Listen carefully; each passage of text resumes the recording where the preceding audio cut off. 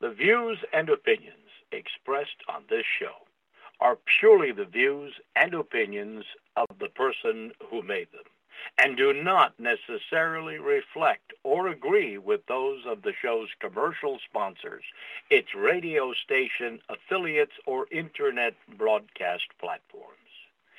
As the restriction on our God-given right to free speech manifests itself throughout the world, we are inspired by Jesus Christ's immortal words, and ye shall know the truth, and the truth shall make you free.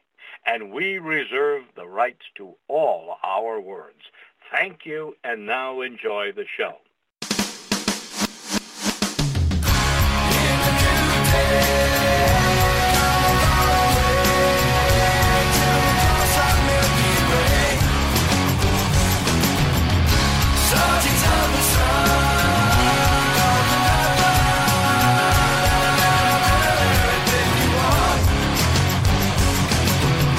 To learn who rules over you, simply find out who you are not allowed to criticise. You are listening to ACH. I'm Andy, your host. Today is Thursday, so I'm delighted to welcome back my regular guest, great speaker, great researcher, great presenter, wonderful missionary, Dr. Peter Hammond. Bring him up right now. Peter, are you with me?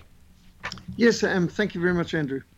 Excellent. And folks, we've got another blockbuster for you today. That's probably the wrong word, but it's this has been going around the alternative media and even leaking into the mainstream media in recent years. The title of our show is The Real Story of Farm Murders and Genocide in South Africa.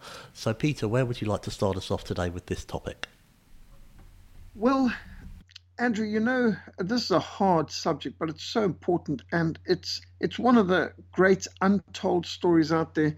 There's many people would be aware of the fact that Stephen Mitford Goodson wrote the book, The Genocide of the Boers, speaking about the Rothschild banksters' goal to destroy the Boers because they wanted the gold and the diamonds, which was in the areas where the Boers predominated, and they brought the Boer population down dramatically by their scorched earth campaign, which destroyed 30,000 farms, killed millions of livestock, dynamited their wells, blew up their homes, herded the women and children to concentration camps, wiped out literally a quarter of the total population of each of the concentration camps every year, so that in 2 years, half of the women and children had died. And that was at a time when women and children were part of bigger families. So the average Boer woman back in 1900 was having 12 to 14 children. So you can imagine what a devastation it was in the early stages of development of our country, losing so many people. And it was plainly organized by the Rothschilds deliberately. It was the goal, and that was documented by Stephen Mitford Goodson in his book, The Genocide of the Boers.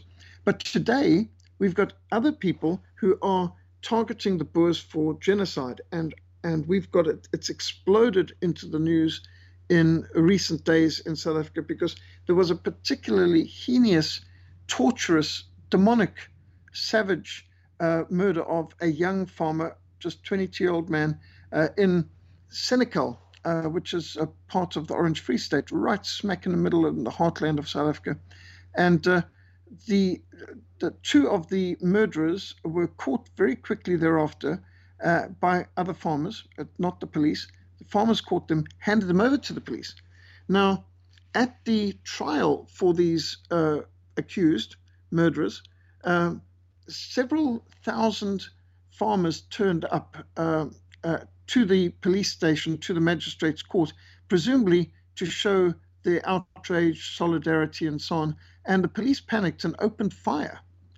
They said warning shots, and a police armored vehicle charged towards the very peaceful farmers, the Afrikaans farmers in the area who had gathered. And the farmers then reacted by grabbing this vehicle and turning it on its side. And that picture, unfortunately, has gone around the world of a police vehicle on its side. And much later, after the farmers had left, the actual vehicle was set on fire. And there's the video footage around showing that a black policeman walked over to the vehicle. And when he walked away, you could see the first flames starting to come from the vehicle. So it looks like an own goal. However, the impression given by the media reports, which are very dishonest, is they show the crowds of farmers and then they show the burning police vehicle. And the impression given is that the farmers set alight the police vehicle. Of course, that's not so. They also say that the police were attacked by the farmers, which is definitely not true.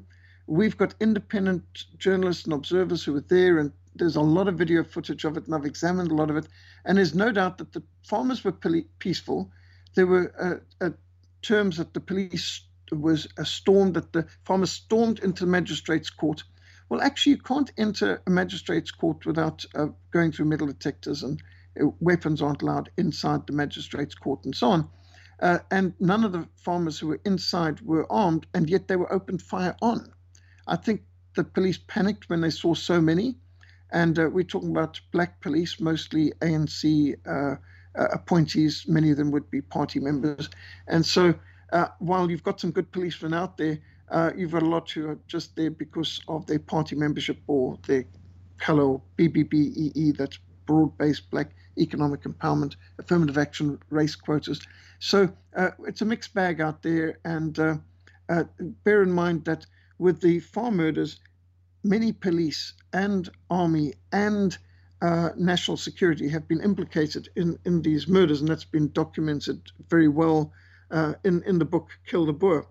So at any rate, this Senecal conflict, this is something people aren't used to, because they're used to Marxist mobs, mostly black people under the EFF or ANC banner, marching, looting, burning, destroying, attacking, and so on. The sort of things I think you've seen BLM and Antifa do in streets in America and in places like Minnesota. That sort of thing's normal. You never see white mobs or protesters doing almost anything. And I've probably led more protests of Christian people in South Africa than everyone else combined. I've led well over 100 protest marches to Parliament and to protest against everything from them trying to take away our guns back in the year 2000 on Thabo Mbeki, protesting against attempts for the government to close our Christian schools, to close our Christian radio stations, and the different attempts to legalize abortion, pornography, perversion, to change definition of marriage, and all of that. So I've led a lot of protests, and we've never thrown anything at anyone. We've never broken any glass. We've never looted. We don't even leave litter. So when we march, it's very orderly, and my marches have been, in many cases, very multiracial. In many cases, it's been predominantly white, depending on what the issue is. But none of the marches I've led have ever had any clashes, confrontation, violence, or damage to property whatsoever. So they've got used to it.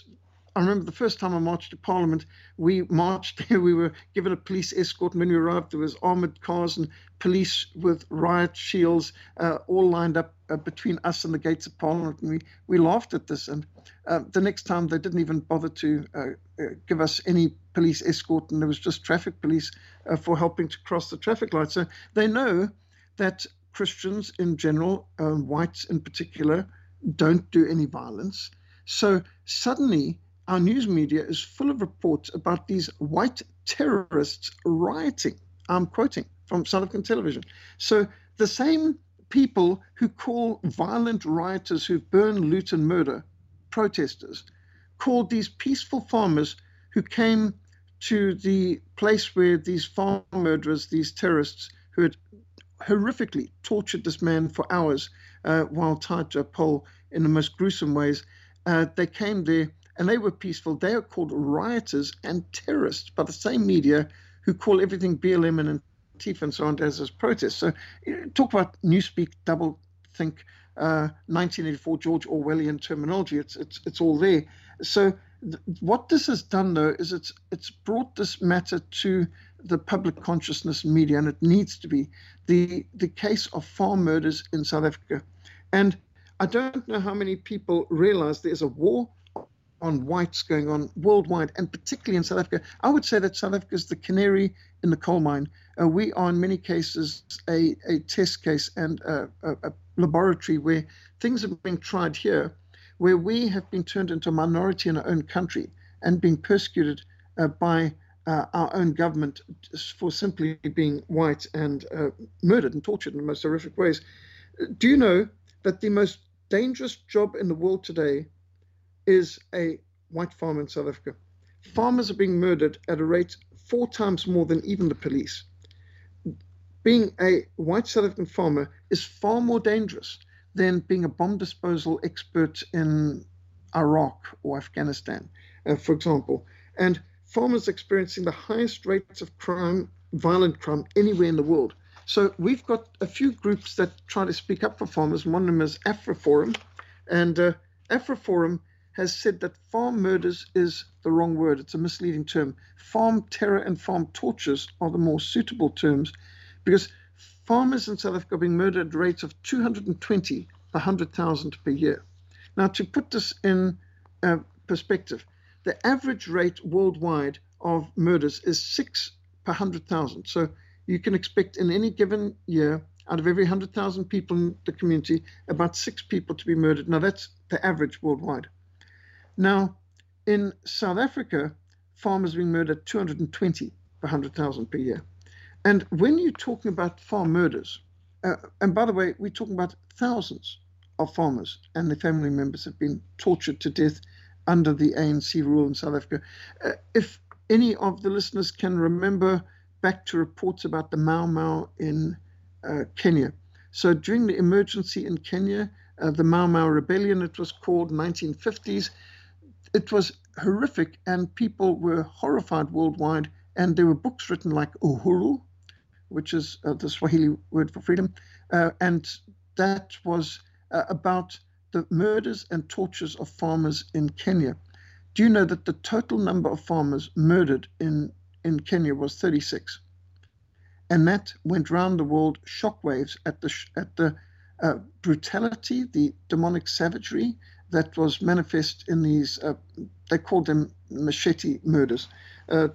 These horrible kind of cutting instruments used for cutting cane and grass out there. And these sort of the African version of a sickle, which would have been used in the Soviet Union.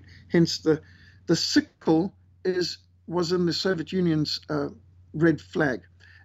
Whereas in many African countries like Mozambique, they've got the machete in the flag crossed with a AK-47. It just shows the different mentality that the farm peasants symbol is not the sickle as in the Soviet Union, but the panga or the machete in Africa. So when you're talking about farm murders, you're talking about family members being tied up, cut with machetes and pitchforks, burned with boiling water or hot irons, having hot irons applied to every extremity of the body, having little boys drowned in boiling water so that their skin peels off. I don't want to go into all the gruesome details, but just to give an idea of some of what we're talking about savagery. As exhibits in some court cases, drills, which were used to drill through hands and feet and so on. And the people murdered with blow torches and things like this. So there's no understanding of why such incomprehensible savagery. And I must say that this was so traumatic to study. And of course, Andrew, I live in South Africa. I was brought up in Rhodesia. We were brought up knowing about the Mau Mau in Kenya and the Simba murders in the Congo and the raping of the nuns in the Congo by the Simbas, the Marxists there, and the butchery of farmers in Rhodesia and of missionaries such as New Adams Farm and Elam Mission. So since I was a little boy, I've been aware of the rules of the game. So when we were on farms in Rhodesia, you'd never switch on the light without first closing the curtains. You'd never open the front door without first switching off the light behind you. You could never frame yourself against the light. And whenever I've been on farms, it's been normal. There's the rifle by the door. There's a rifle or machine gun over the mantelpiece. There's a pistol by the bedside. The mothers even go about their normal rounds or hanging up washing. They might have a 9mm on the hip. They might have a revolver on the hip. They might have a 9mm submachine gun slung over their shoulder. That was normal for me growing up in Rhodesia because the farming communities were targeted. And so when we went on school outings, the school teachers carried machine guns. And one of the things you'd be doing is looking ahead to see if you could see any recent roadworks on the roads, which might indicate that a landmine had been planted. And you had to be alert. There could be ambushes. There were drills that we were taught to do in the event of the school bus coming under attack and so on. So this was normal life. So for me, I've been brought up with the fact that there are Marxists out there who can be brutal and savage, and you can be attacked or die at a moment's notice, and you've got to be ready to react. And this has been life for many Christians, many farmers, certainly for missionaries all over war-torn parts of Africa. And unfortunately, there are so many casualties. We're talking about in the tens and hundreds of thousands in just the Congo. And in fact, it got to the millions. Millions of people actually died in the Congo ultimately through the Marxist mayhem that went on there. But now it's our turn in South Africa. And so for decades now, we've been living in condition orange and often red. And it's just a normal fact of life that you and your wife and children need to be armed and ready and alert. And we live in that sort of environment. And why do we live in that sort of environment? Because we've got a government who sing songs like kill the Boer, kill the farmer. And we've got a government which encourages the demonizing of whites. And for example, when Member of Parliament Peter Groenewald, who's a friend, and he leads the group called the Freedom Front in Parliament, Peter Groenewald, a Member of Parliament, was reporting on these horrific tortures being inflicted on farmers in South Africa today in Parliament. And he was talking about a man being tortured with a blowtorch for hours, feet, arms, so on, deliberately kept alive while they tortured him, about a little girl being gang raped while being crucified, literally nailed with hands through her hands and feet to the kitchen table, and the parents restrained and forced to watch while their little girl was gang raped, and then they poured gasoline over her and set her alight. And he's talking about this savagery in Parliament, and there was laughter throughout the ANC Member of Parliament benches, and one of them shouted out, more laughter. Now, Andrew, how do you respond to Peter, people like that? You broke up there. What did one of the members of Parliament shout out? One member of Parliament shouted out, bury them alive. And Wow. There was widespread laughter throughout the entire ANC, EFF, that's the Marxist groups in Parliament laughing there. What kind of people laugh about that sadistic savagery? And Andrew, I'm sure you've probably read Hellstorm, the book on the death of Nazi Germany. Absolutely. You would have read Hellstorm. Yes. Well, I was sickened to read that, and I was quite traumatized reading it because I know a lot of people who lived through all that in Germany, and I wondered why.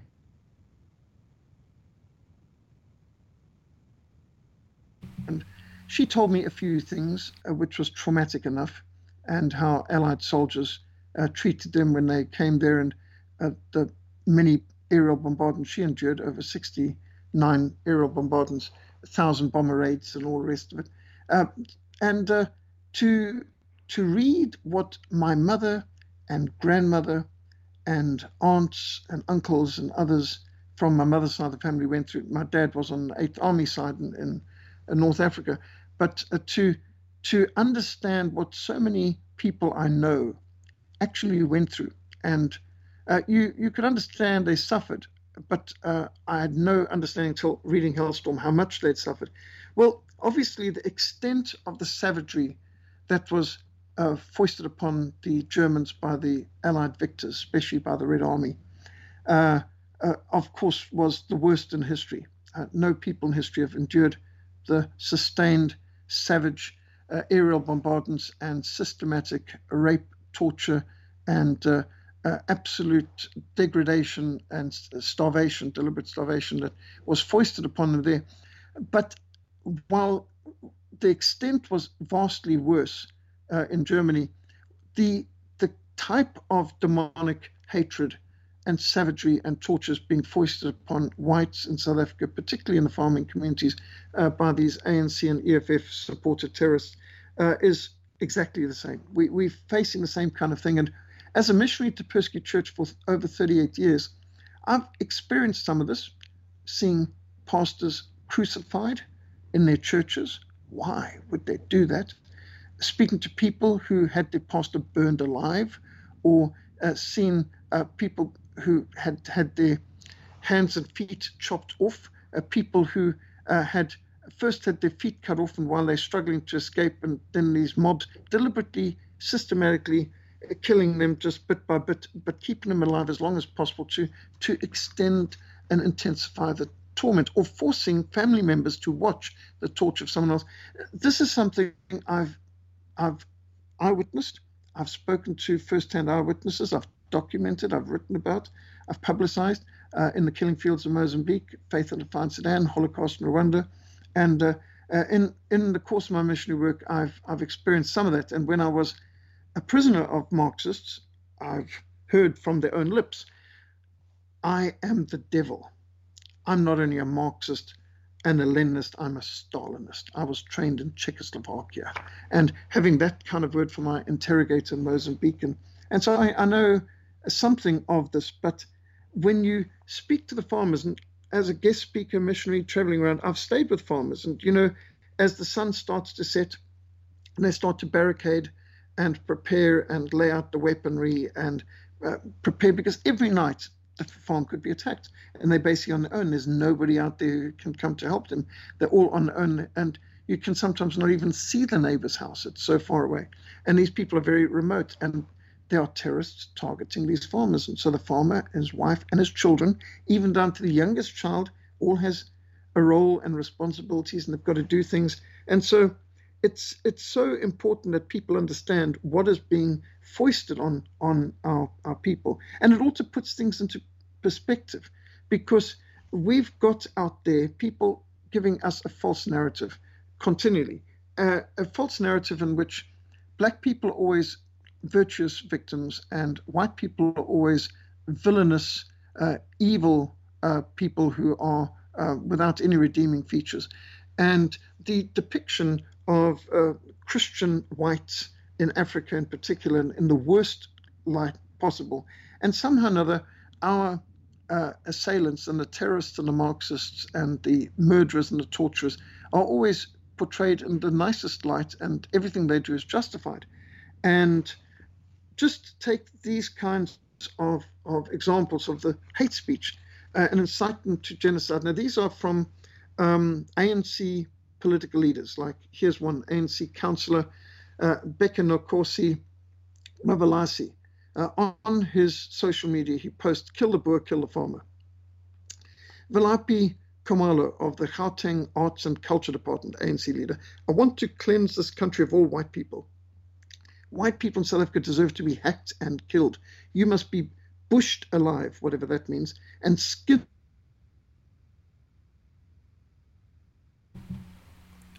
You dropping out. By government. I'm sorry? Yeah, a couple of times. You just dropped out. It said we had a poor connection. I don't know if they're messing with us, but let me repeat that then. Valapi Komalo of the Gauteng Arts and Culture Department said, "I want to cleanse this country of all white people. White people deserve to be hacked and killed. You must be bushed alive and skinned, and your offspring used as garden fertilizer." Here's another ANC government employee, Lavoyo Maximezua. I hate white people. Just get me a bazooka or AK-47 so I can do the right thing and kill these demon-possessed humans. So those are just some. Here's another compilation of quotes and policies from ANC government leaders. Now, bear in mind, these are government leaders. I don't know if any of your elected government leaders in Britain could get away with making statements like this. well, maybe they could, but not if it was referring to another race. Here's a quote: "All white people are criminals and should be treated as criminals. We need to take all their property, deny them job opportunities, treat them as second-class citizens. White people are evil dogs and cowards. We need to sing songs about how they should be mowed down and murdered. White people are the minority, and that means they must have fewer rights than the rest of us. Absolutely, that's how democracy works. If they dare to protest against these views, we must keep their mouths shut because they're racists and they're simply getting what they deserve." Now, all that's quote unquote, these are from ANC government leaders. And we had the president of South Africa, Cyril Ramaphosa, in America at the United Nations on a foreign visit. We're now talking about 2018. He was asked about the farm murders in South Africa, and he responded, "There are no farmers being murdered in South Africa. No white farmers are being murdered in South Africa." Now, that's quote unquote. He specified there's no murder of farmers in South Africa, no murder of white farmers in South Africa. He corrected himself to just be more specific. Well, we've got a lot of documentation. Quite aside from the fact that the police document thousands of murders of farmers since 1994. There's a book that came out just a couple of years ago, Kill the Boer. Ernst Roots of Afroforum brought out this shockingly documented book with lots of graphs and stats and details about these brutal farm attacks. And so just some of the examples of it. There's this 86-year-old farmer from Hartbeespoort who was attacked on his farm the day before the book was launched. He was dragged into the room where his wife was sleeping, hit over his head with a knobkerrie. Of course, they wanted his wife to see him being attacked. And the various tortures that are on there, and one doesn't even want to get into it, but for example, Sue Howarth, murdered when attackers opened fire on her and her husband while they were sleeping. Or Roger and Christine Solik, who experienced such torture that the judge during the sentencing said a great many of rage and venom was evident in the crime scene. Or 66-year-old Dries Steenkamp, who was shot dead in his farm outside Leidenburg. Or Vanessa Stelfu, whose 3- and 5-year-old children ran into darkness after they saw their mother murdered in front of them. Or Johannes Stradum, whose skull was cracked with a piece of metal, after which he was dragged behind his bakkie on a dirt road until he died of a burst liver. Or a mother who lost the will to live after a 21-year-old son, Carl Stoltz, was murdered on a farm close to Bloemfontein. Or Attie Potgieter, who was stabbed 151 times with a panga, garden fork, and a knife. And after that, after they had to watch it, they then murdered his wife and 2-year-old little daughter. And there's so many hideous stories that it really is akin to Hellstorm in describing the demonic, savage, hatred, and sadistic torments that are foisted on people whose only crime is that they're white and that they're farmers and that they're providing the food that feeds the nation. And the Kill the Boer book reveals accounts of direct involvement of members of the ruling ANC, that's the African National Congress, that's a Marxist party that is in alliance with the Southern Communist Party and rules this country. And the South African Police Service has been implicated in the planning and execution of many of these attacks.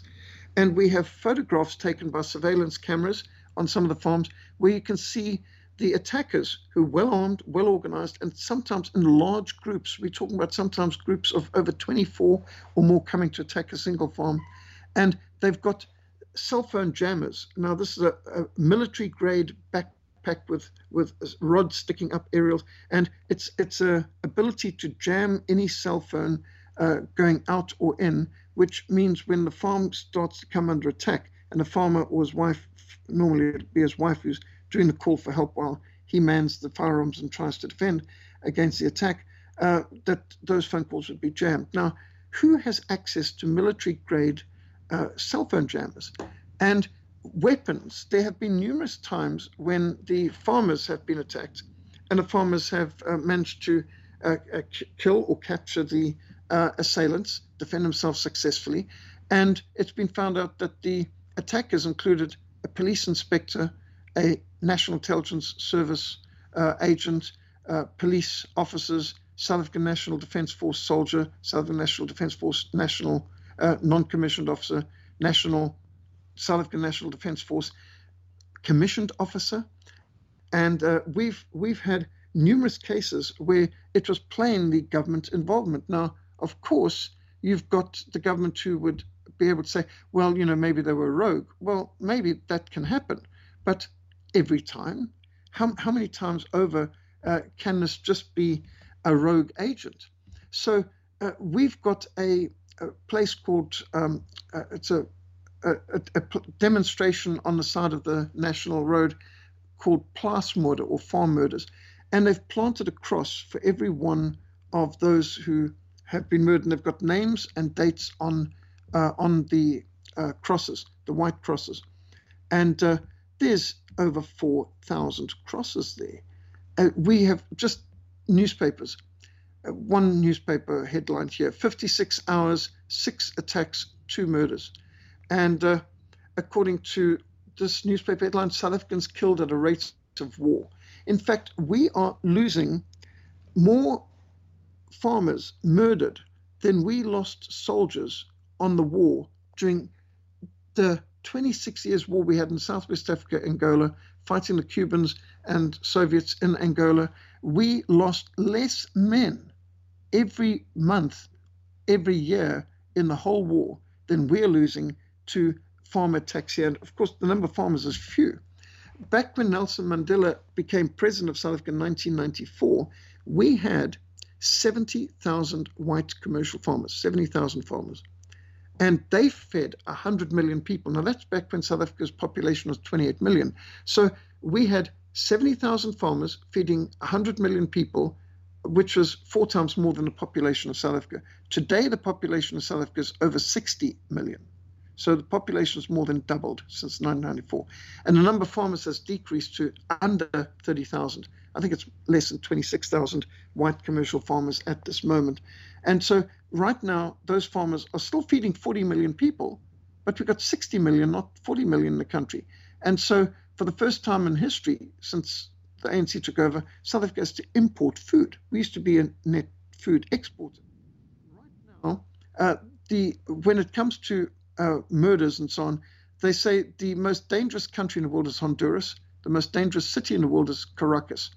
But while you've got the amount of murders they have, like Honduras has 90 murders per 100,000 per year, Caracas has 119 murders per 100,000 per year. But you get South African commercial farmers, it's 220 murders per 100,000. So we actually are having double as many murders of farmers in South Africa than the most dangerous city in the world, Caracas, which is on the listing there. Here's one farm murderer who was convicted in court. Now, almost all of these people are captured by other farmers in the area or captured by the farmer who's defending himself. This one convicted farmer, he said he hates whites and murdering them is just like going to work. He said to kill a farmer is just like work for me. And literally that's the mentality. And yet our police commissioner, Sele, he has said publicly that farm murders aren't a problem and he refuses to make it a priority crime. Like cash and transit robberies, they made a priority crime, task force and so on. In fact, the government went even further than that. They actually dismantled the farmers' own protection system, which is called the commandos. Now, the commando has been going on for 300 years and it started in the early 1700s. We had for 300 years commandos, which were basically self-protection units organized by farmers where they banded together to mutually protect these remote rural areas, which are quite vulnerable in some ways. And the commandos did a very good job. And so under Thabo Mbeki, back in 2003, he dismantled and disarmed the commandos. And the farm murders just spiraled out of control, escalated after that.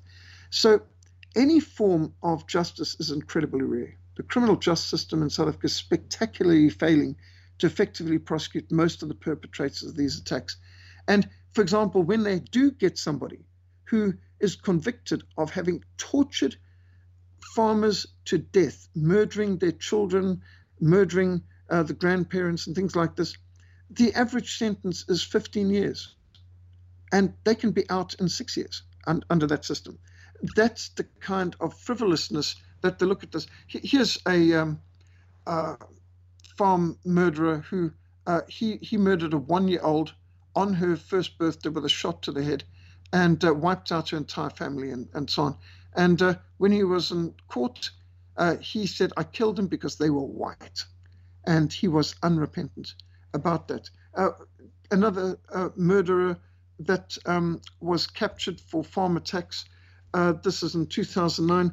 One of the men arrested, he had actually shot dead Dr. Warwick Anthony, Dr. Warwick Anthony Dorning, who is a famous history expert on the Southern Bush War. He was murdered, and one of the arrested men was the Howick police inspector, Michael Sokela. So a police inspector was convicted of that murder. And we've got so many cases of this, and yet, despite the government using hate speech, you would wonder, why is Genocide Watch not screaming from the housetops about what's going on in South Africa? Because by every definition of what genocide is, we qualify. It's the intention to kill in whole or in part any group of people, classification, symbolization, discrimination, dehumanization, organization, polarization, preparation, extermination, denial. All of these are actually present in South Africa right now. We're seeing an increase in attacks, an increase in murders. But one thing that is absolutely extraordinary is that despite the attackers having the advantage of surprise and having the advantage of numbers and normally an overwhelmingly greater number of weapons and very advanced weapons and so on, most attacks fail. And the farmers are naturally more and more alert and very much prepared, even though they don't know when the attacks are going to be. But we've got vastly more attacks than we actually have successful murders. So I've got some statistics here. And these statistics are different because they're from different areas, and the government refuses to release statistics on farm murders. So the Transvaal Agricultural Union, which is just one province in South Africa, Transvaal Agricultural Union between 1991 and 2009 recorded over 2,070 attacks, 1,266 murders. Okay, that's up till 2009. Now, the South African Agricultural Union recorded over 10,150 farm attacks and 1,541 murders between 1994 and 2008. Now, that means that the vast majority of attacks are failing. Now, some attacks manage to kill 2, 3, 4, sometimes the entire family. And so most attacks actually fail, and farmers are fighting back. And there's an extraordinary amount of cases where even when the farmers are overwhelmingly outnumbered, the farmers often win and either chase off the attackers or manage to kill them. And sometimes farm supporters, neighbors, come to their support, and there's mutual help. And sometimes they've captured the farm attackers. There's a case that I remember in KwaZulu-Natal where it was sugarcane plantation. The farmer was attacked. He knew he couldn't use the cell phone because of the cell phone jammers, but he had shortwave radio, and the shortwave radio called the neighboring farmers. They blocked the way out. And when these farm attackers were fleeing in a car and they saw these pickup trucks blocking the way with these farmers with their rifles and shotguns standing there, they realized they couldn't escape. They abandoned the car and they ran into the sugarcane. Well, the farmer who owned that sugarcane field said, burn it. Now, I don't know if anyone of our listeners has seen this, but when you light sugarcane, it's very explosive, and it sort of explodes like napalm's just been dropped. And they burned out those attackers. Those 4 attackers got burned out in that field because the farmer concerned was willing to sacrifice his field to catch those attempted murderers. So you do get resistance, and it's extraordinary that on most attacks, the people are managing to actually either chase the attackers away or neutralize the threat to kill the attackers. There are books that document this. I've mentioned the Kill the Boer. There's also Land of Sorrow, which was compiled by Major General Chris van Zyl and Dr. Dirk Herman, and they document names, places, details. It's horrific. I've got it. I haven't been able to wade through much of it because it's so heartrending. And there are names, the faces, the pictures, the details of the people who've been murdered, just so that there's a memorial to people like Corin van der Westhuizen, who was stabbed 70 times. 70. Or the blowtorch used and drill on Nicky Simpson, a 64-year-old farmer. And some of the most lovely people, young children, or this little girl, Wilhelmine Potgieter, 2 years old, murdered after seeing her father hacked to death with a panga. She is shot in the head. Beautiful little girls, lovely people. And then there's the farmers who survive, who are traumatized physically, crippled in many cases. So we're talking about thousands of farmers. When you bear in mind we've only got 30,000, well, more like 26,000 farmers right now. The loss of 4,000 farmers and their family members in the last 25 odd years is absolutely staggering. You just think of the percentage of that, the percentage of those farmers that are being murdered compared to any other side of society. So this is horrific. And the South African Chamber of Commerce and Industry calculates for every farm attack, not even murder, just farm attack, it costs the economy over 2 million rand because of the farmers are key employers. They are important to the external debt, to exports, the balance of payments, and a whole lot of other things like that. I'm just looking here at a picture of 3 unrepentant characters who dragged this farmer, Mr. van der Merwe of Ottosdal, 1.5 kilometers behind his vehicle on the road until he was in pieces. And the mentality of people who can rejoice in this and laugh at this, and the farmers work to have them disarmed. According to the definition of genocide in the Convention Against Genocide, Article 2, killing of members of the group, causing bodily or mental harm to members of the group, deliberately inflicting on the group conditions of life calculated to bring about its physical destruction in whole or in part, imposing measures intended to prevent births within the group. And so right there on these sort of definitions, acts committed with the intent to destroy in whole or in part a national, ethnic, racial, or religious group. And that's the definition created by the United Nations in 1948. And so geno, race, side, killing, genocide, race killing, kill the farmer, kill the Boer. When Julius Malema was challenged by a high court that this was hate speech, he was told to change it. So he says he has changed it. Instead of saying kill the Boer, kill the farmer, he's saying kill the Boer, kill the white farmer, in case somebody misunderstands that he might mean a black farmer. And so they still are singing kill the Boer, now kill a Bono, which is the white, kill a white man. And previous ANC president, Jacob Zuma, used to have his favorite song was Bring Me My Machine Gun. Julius Malema, the head of the EFF, is kill the Boer, kill the farmer.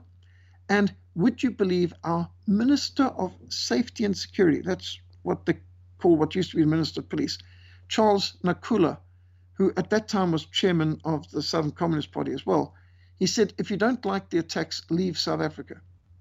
If you don't like the attacks, leave South Africa. Bear in mind the whole background to this is that they are trying to push through an expropriation of land without compensation. Dekulakization, like what Stalin and Lenin did to the Ukrainian farmers in Russia, and like what Mugabe did to the 5,600 white farmers in Zimbabwe. And so we've had submitted to The Hague already as early as 2011 a complaint against the African National Congress Party and the government of South Africa for genocide being orchestrated, perpetrated, protected, planned, defended, and actually working to disarm the very people who are being targeted for genocide. And I don't know that the Hague International Criminal Court has done anything about that, even though this complaint's been lodged with them since 2011. So, Andrew, there's lots more I can say on this, but let me hand back to you to answer any questions that might have arisen or arising in people's minds as to what is going on in South Africa in targeting farmers for farm torture and genocide right now. Back to you, Andrew. Thank you so much, Peter. And what I've done is, of course, that story about white farmers burning a police vehicle. I went into Google and I typed in South Africa white farmers burn police vehicle, and you get all these articles coming up, including the Independent in the UK, and they're all basically in an earlier court hearing last week, a group of white farmers stormed the court and burned a police vehicle. But then we've got a BBC article, which is always going to be interesting, and this is October the 7th, so a couple of weeks ago. First line, South Africa's government has condemned an anarchic protest by white farmers who stormed a court building and burnt a police vehicle on Tuesday. Note the word white is in lowercase. Okay, so there you go, that's the BBC for you. And also I would throw in very quickly, we see what's going on with these Black Lives Matter protests, and whatever they do, they don't appear to be arrested. Yes. People seem to think that South Africa is like just an isolated area where this is going on, and it's not going to happen in the West. Well, you look at what's been happening with these riots, and you look at something like Noel Ignatieff, this American professor.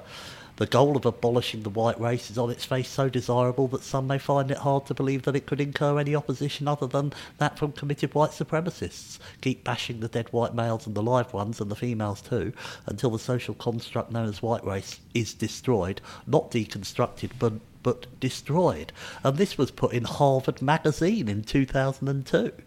So you can see where they're going with all this stuff.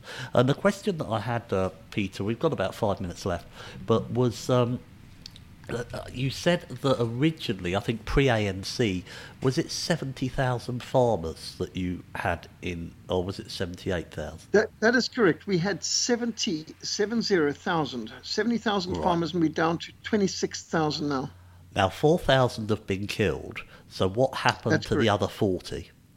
I'm wondering if some may have died of natural causes, but a lot have, of course, sold up and emigrated. So we've got vast amounts of white South African farmers who've moved to Australia or New Zealand or Canada and even Zambia, and they're helping other people, but they're not helping our country. So that's left behind how many hundreds of thousands of unemployed people, not to mention millions, who are not getting food from our own farmers anymore.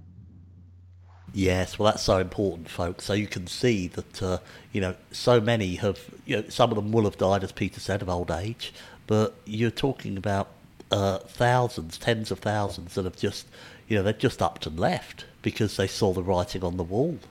So, nothing, you don't hear any stories about this. And, if people were being forced to leave their own country for fear of their own safety, this is the sort of thing that the Amnesty International would be jumping up and down about. But you never hear anything about white people from Amnesty International. Yes, this is, it reminds me again of all those farmers and estate owners in East Prussia and Silesia who just lost their farms just like that at a stroke of a pen because of Yalta Agreement in 1945. Well, that's going to go to the Soviet Union or to Poland, and that's it. And the dispossession of people, just because they were German, they were the wrong nationality, so you could just take their farms or take their homes. And, that was also Versailles Treaty. At the signing of the Versailles Treaty in 1919, all German farmers, any property in the whole of German Southwest Africa, East Africa, Tanganyika, and so on, it was just forfeit. And the British government just seized the farms and homes of people just because they were German. So this has happened before. And of course, it's swept under the carpet of most textbooks, but it's now happening to us. And I must say, living in the midst of this, and I must minister to these people as a missionary. And you can imagine it's every single night is terror. And the children know it, and everyone lives under this. And I don't know if the people in Britain realize this is the consequence of your British Foreign Office's policies of putting people like Mugabe and Mandela in power. Back to you, Andrew. Well, I'm always reminded of that clip that I've never been able to find of our then Home Secretary under Tony Blair, Jack Straw, furiously shaking Mugabe's hand when he was sat in that chair. And then the Labour Party had to justify this by saying that he didn't know who he was, so they had to go down the line of, he was black, so I got confused with another black person, they all looked the same, so that was a very bitter pill for the Labour Party to swallow, but it was the only way that they could justify it, because of course back then it wasn't quite as left-wing as it is today, and there was some pushback in the mainstream media about the way that Mugabe was treating the farmers, and he was looked upon as a evil dictator rather than the way he is today. Are you familiar with that footage, Peter? No, I'm not, although I'm aware of a Straw, which speaks about the kind of lack of backbone, but yes, I'm afraid the British Foreign Office is so hideous. When I went to Northern Ireland as a guest of Ian Paisley, he greeted me to his pulpit saying that this brother's from Rhodesia, and he said he understands what is going on here in Ireland, because what the British Foreign Office did to Rhodesia is what the British Home Office is doing to us in Northern Ireland. And I remember that introduction. What on earth goes on? It seems that Marxists have infiltrated a lot of government departments and are working at wiping out your own people. Back to you, Andrew. Thank you, Peter. Yeah, that's the way it goes. And you look at that last visit to South Africa, Theresa May, and she was jumping around dancing with these people after it had been come out that they were going to take white people's land without compensation.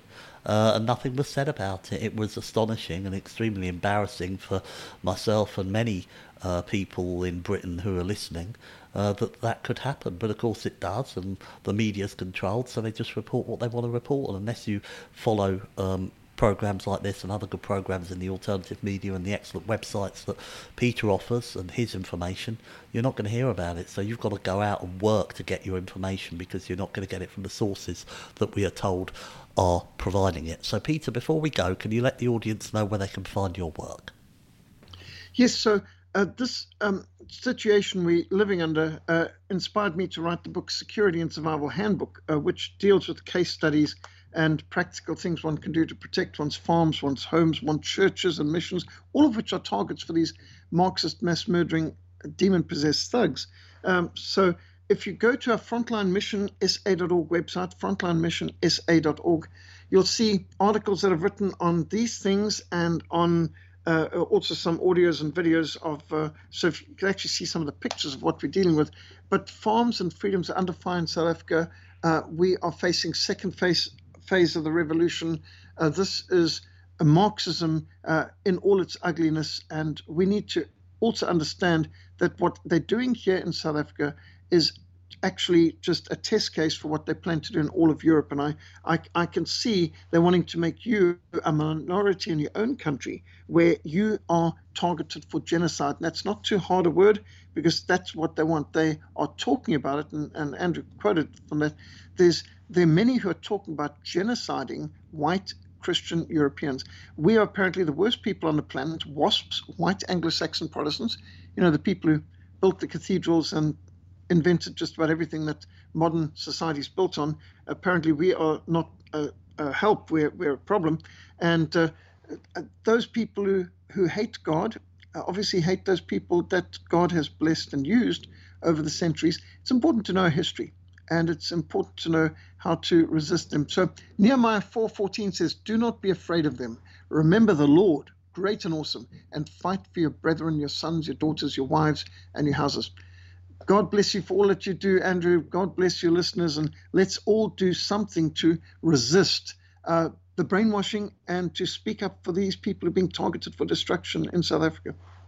Thank you so much, Peter, and God bless all of you in South Africa who are suffering, all those at Peter's Frontline Fellowship Ministry. And the Security and Survival Handbook that Peter mentioned, I've actually read that. It's a fantastic book, and folks, it's going to be suitable for wherever you are in the world. You aren't going to get somebody who's under so much pressure as Peter, someone living in South Africa. So that's going to be the great source of security and survival, someone that's under so much attack that we've talked about today. So I want to thank Peter so much for joining me today. You have been listening to The Real Story of Farm Murders and Genocide in South Africa. I want to thank all of you for listening. I'll be back with you all tomorrow, and until then folks, have a wonderful day, and bye for now.